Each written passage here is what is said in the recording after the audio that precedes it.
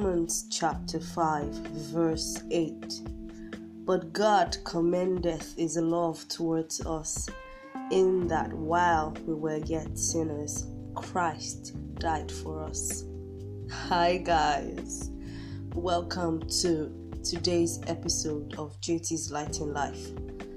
I know it took a while to record this and some of y'all were already anticipating. I'm sorry that I kept you waiting. I had a wonderful week. When I say wonderful, I mean wonderful. You really don't want to know. But something that I'm excited about is that I didn't lose my praise and I didn't lose my joy. Yes, my joy is still intact. And I'm very excited about that. Today's episode is going to be the second part to the previous one. I remember that we talked about God being angry, if he was angry or not. And I remember using Adam and Eve as instances. Yes, so we're going to continue from there. I am so excited because I got comment from some listeners who listened, and the question asked by one of them particularly is one of the things I'm going to be talking about in today's episode. I am so psyched. I'm pretty excited. I'm glad to be recording this episode, and I'm just glad. I'm just glad because I didn't have to put an end to this. Like I said before, I didn't lose my joy. So we're going to continue with today's episode. Thank you for staying tuned to JT's Light in Life. I will be right back.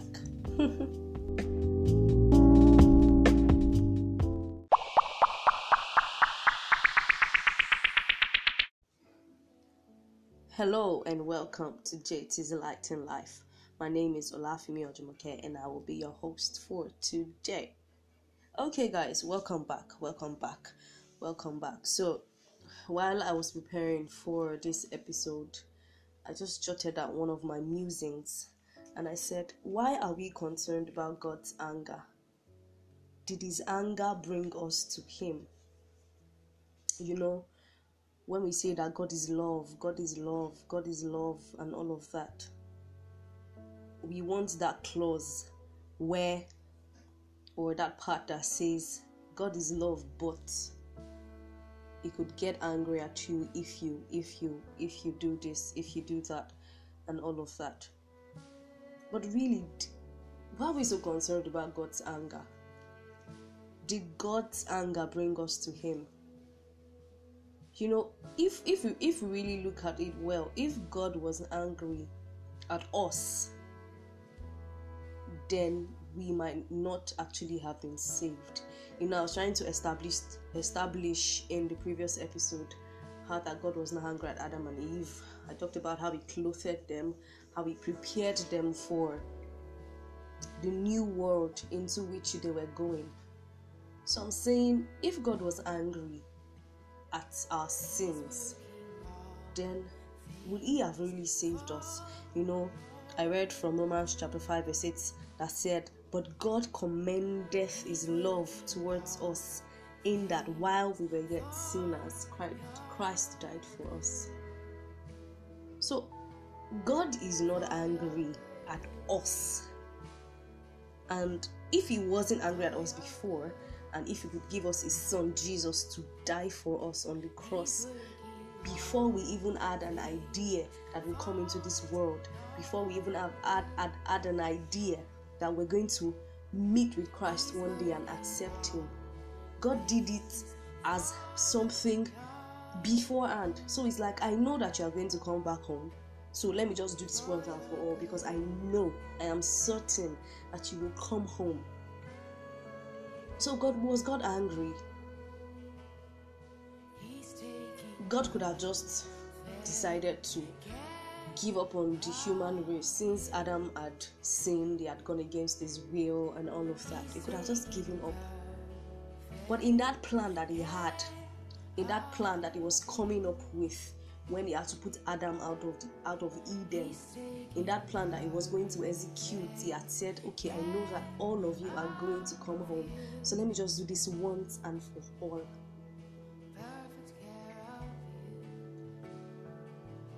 His anger did not bring us to him.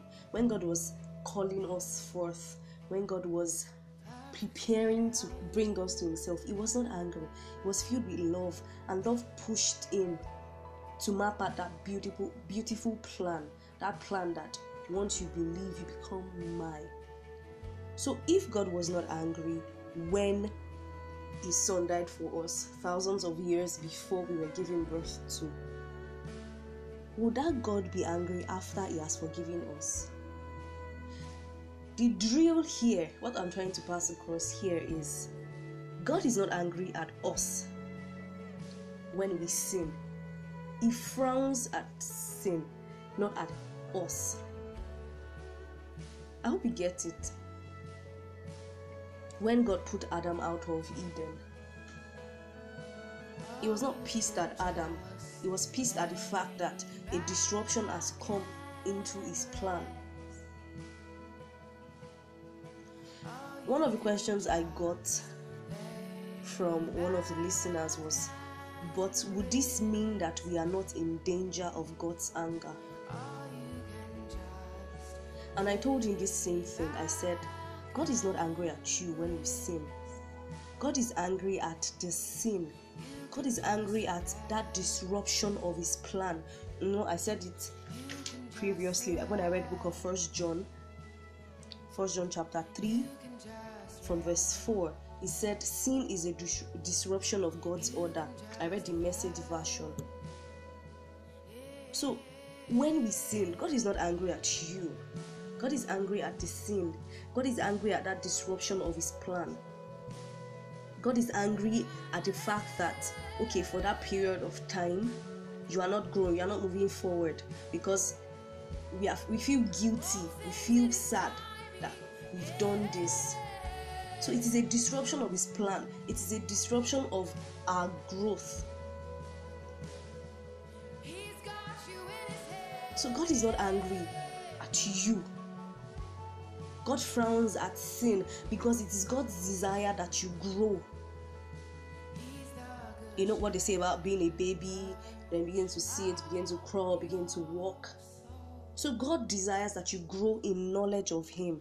And having committing sin puts a hold on that.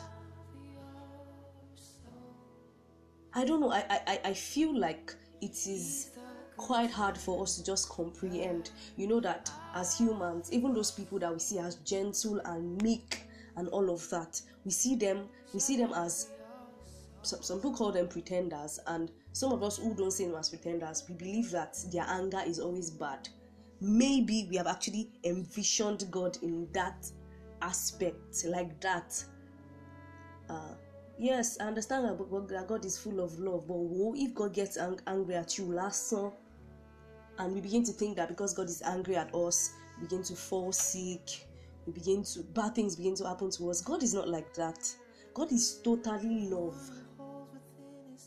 And like I said before, I'm not saying that don't continue to sin, maybe God is not angry at me. But what about your growth? What about your knowledge of God? Do you know how frustrating it is when someone keeps repeating a particular class?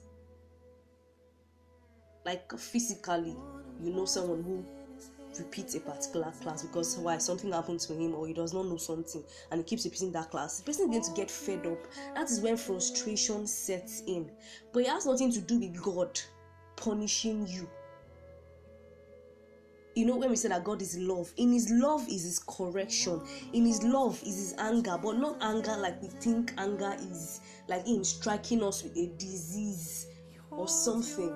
You know how that when we don't study our Bible in the morning, when we don't pray and we are going out and something bad happens to us, maybe our slip has caught, we think that it is God telling us that we should have just read your Bible, because not read your Bible, let me do something bad to him that will ruin his day. Those kind of mindsets. God is not like that. Like I said before, sin only, it has an effect on you that God is not pleased with. So God does not like sin at all. And what was said in book of 1 John chapter 3 from verse 4, going down, it said that Christ has come to destroy sin. Sin is not in his plan. Christ came to deal with it. So he didn't come to further tell you that, so that you will not sin, don't do this, don't do that. He said, I have not come to give you a list of commandments. I have come to give you just one, and that is love. So I'm saying that in response to his question, does it mean that we are not in danger of God's anger? I'm saying that there's nothing to be scared of. We need to come to that point where we believe that God loves us to a fault. Does it mean that God does not chastise us? No, I'm not saying that God does not chastise us. God does chastise us with his word. He corrects us like a father that loves his child. God does not correct us with sin, with sicknesses or pain, or causing us to have a bad day. They will not begin to say, it's because I did not read my Bible, that's why this is happening to me. God is not like that. If God will correct us, he will do it the right way, in love. So no, we are not in danger of God's anger, because God is full of love. I'm coming somewhere. I want to drive a point home. Stay with me.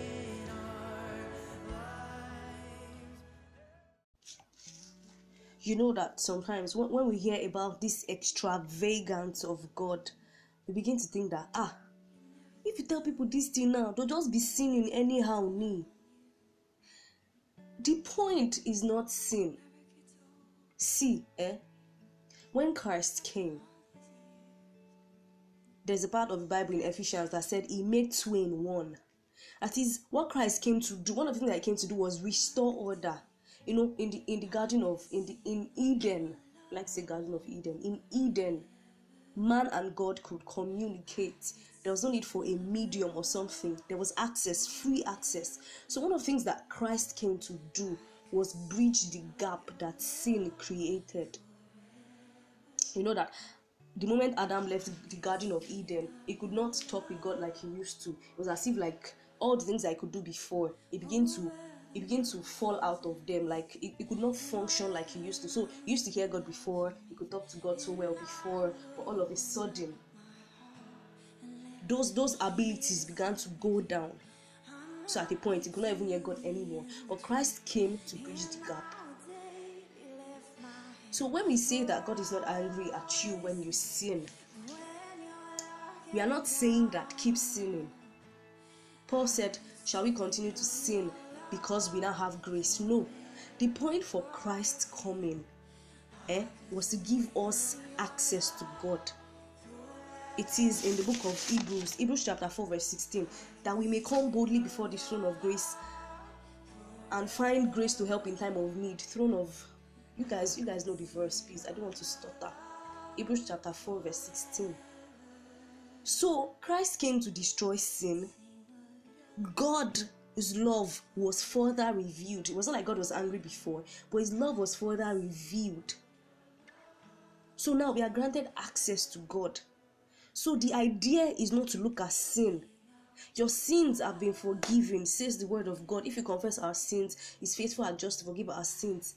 And like I said in 1 John, it said Christ came to destroy sin. So the aim is not to remind you of your sin again. It is in Hebrews that in the Old Testament they had to sacrifice a ram, and let's say somebody killed somebody, and because I have to bring a ram each year to atone for my sin, I keep remembering that okay, the person keeps remembering that the reason I'm bringing these things is because someone has killed somebody, I've killed somebody, so he will feel guilty. But Christ's blood has washed our sins once and for all. The Bible says it became sin. He took all of it and nailed it on the cross.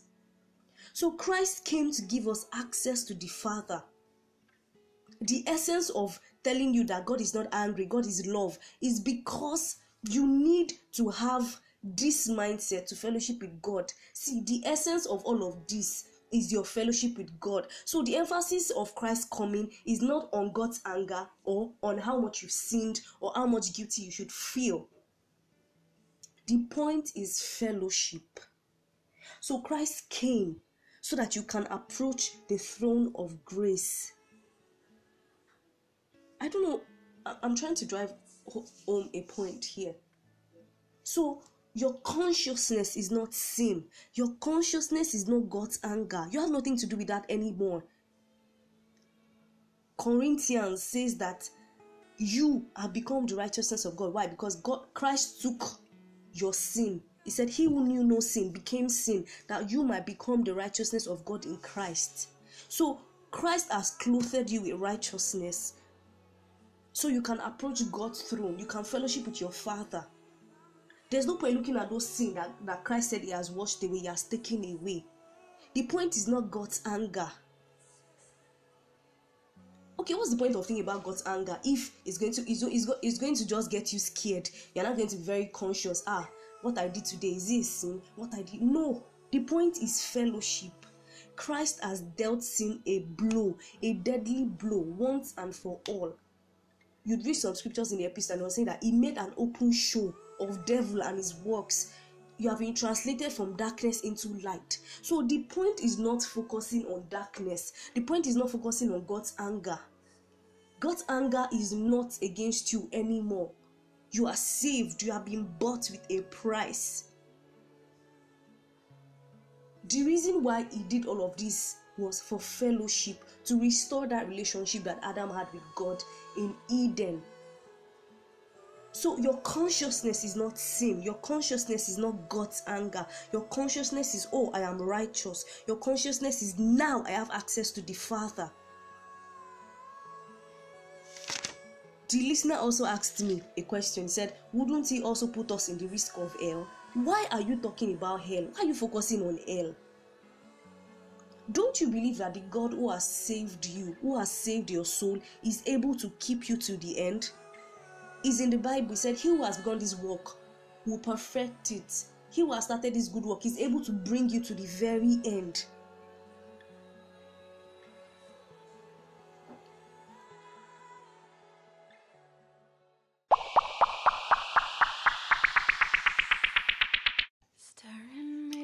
I wrote something in my note. I said, do we now say sin and don't stop? No. What would be the point of God's love then? We preach God's love so our fellowship with him can be true, real, not out of fear of punishment. When you find out God's love and give it all you've got, you hardly ever have time to want to test God's patience or get drunk on milking him for the fun of it. You get to business and you walk. So if someone is asking me that, wouldn't it also put us in the risk of hell? Is you still being scared of punishment? And like I said before, the God who has loved you from scratch, who has given his son, his only son, who has planned out a perfect plan to have you saved, that same God will still want to punish you.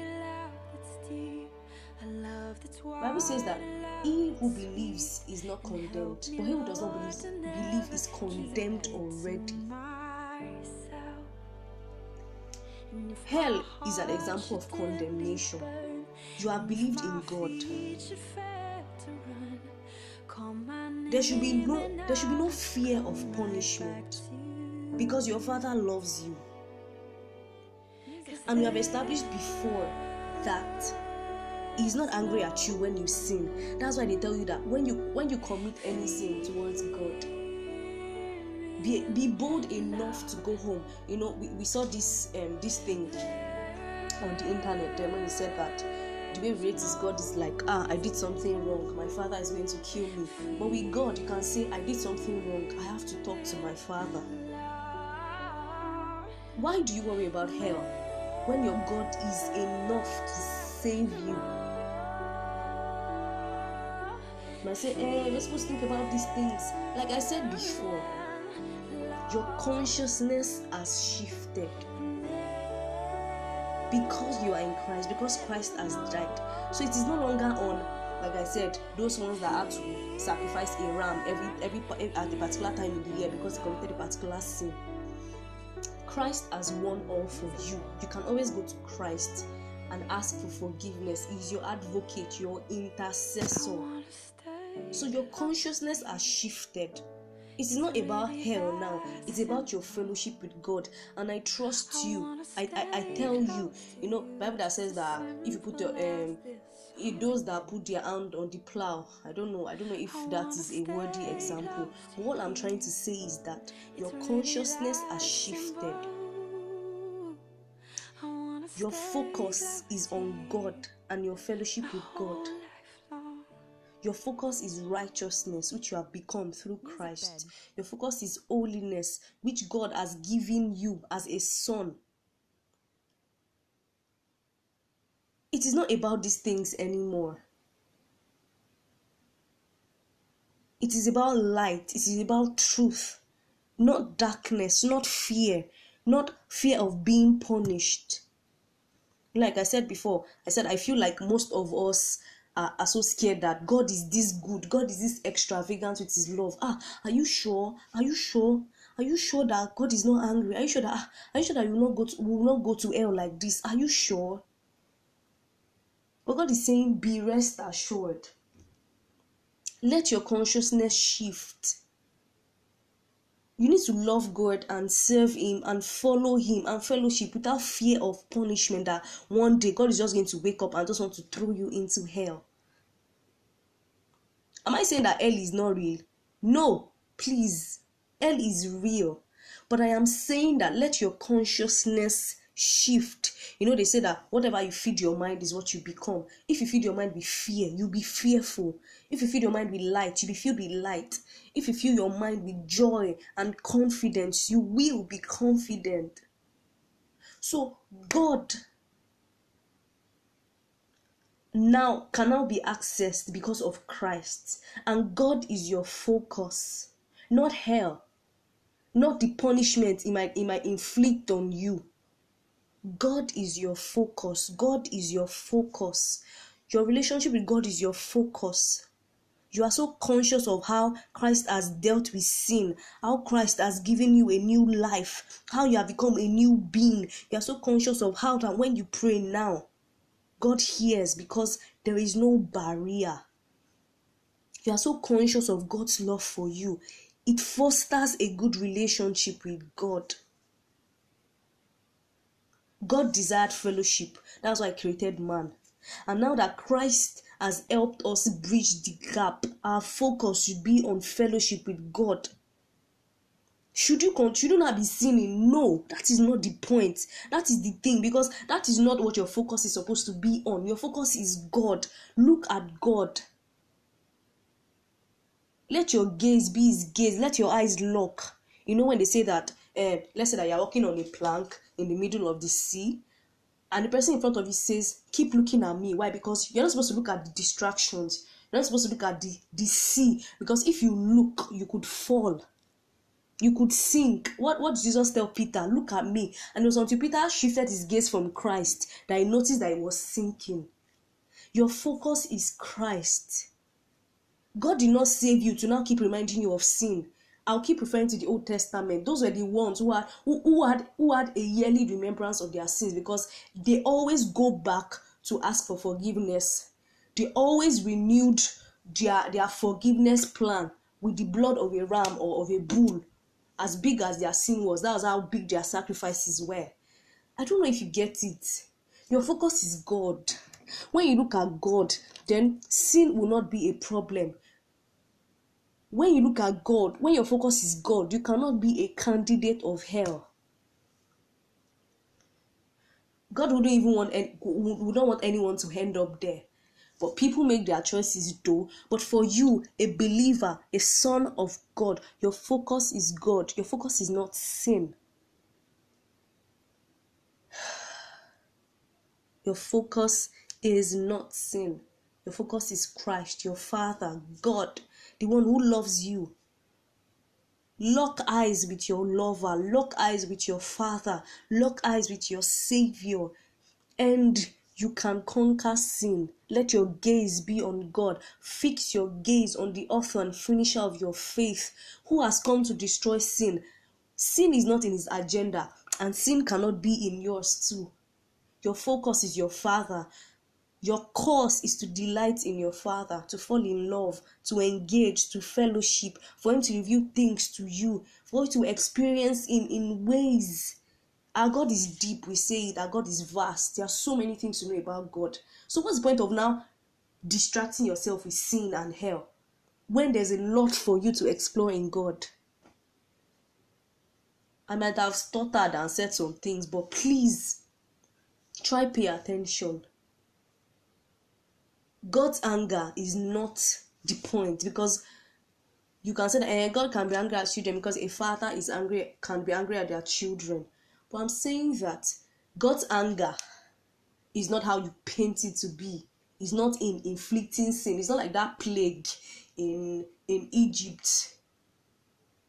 The Bible says that He whom the Father loves, He chastises. And this is how you know that we are not bastards, because God actually corrects us. But does He correct us with sin? No. And with sickness? No. I really hope that the point is gotten.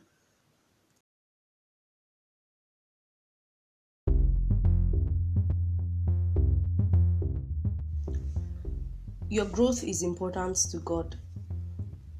That is why He is not so pleased when sin comes in the way. God desires that you grow. You know, the Bible says that it is God's desire that we be in health and prosper, even as our soul prospereth. So sin is a disruption of order. God has said, my children have to grow in me. They have to know more about me. But sin keeps coming. And like I said, the reason why we get frustrated is because we think that God is mad at us. We can always come home now, because Christ is ever at the right hand of God, advocating for us, saying, Father, let's give Him another chance. Father. And all of that. See, when God looks at you, He doesn't see sin. He sees His Son. He sees righteousness. He sees love. God's anger is not what you think it is. God is so full of love. So full of love. If God was not full of love, then the Bible would not have said that the steadfast love of the Lord never cease, or His mercies are new every morning. The Bible wouldn't also have said that God is patient with us. God was actually patient till we came. But remember that He had actually died for us before we realized that we were ever going to come. So those people that we look at outside there, they don't know that the Father is waiting patiently. You know how I say that, you're talking about God like that. If it was in the days of Noah and all of this, God has struck you dead. God is just looking at them, waiting patiently till they come home. And you know the funny part about it? Those people that talk bad about God now, when they come home, when they realize God's love, when they are saved, they'll just realize how foolish they've been. God is not going to strike them dead because He said something bad about them. God is full of love. God is full of love. If you have questions, please let me know. I'll try my best to answer them. And if I don't have answers, I'll meet with people who I believe will be able to help with answers. I don't know all. And like I said before, please pay attention. Try to help me see the point. See the point with me. Thank you for tuning in today. Thank you for listening to this episode of JT's Light in Life. I hope that you hang on and that you listen to the episode that will be preceding this. Preceding? Succeeding. The one that comes after this one, Sha. Thank you so much, guys. Thank you for listening. I hope that you have hope and be free. Ciao.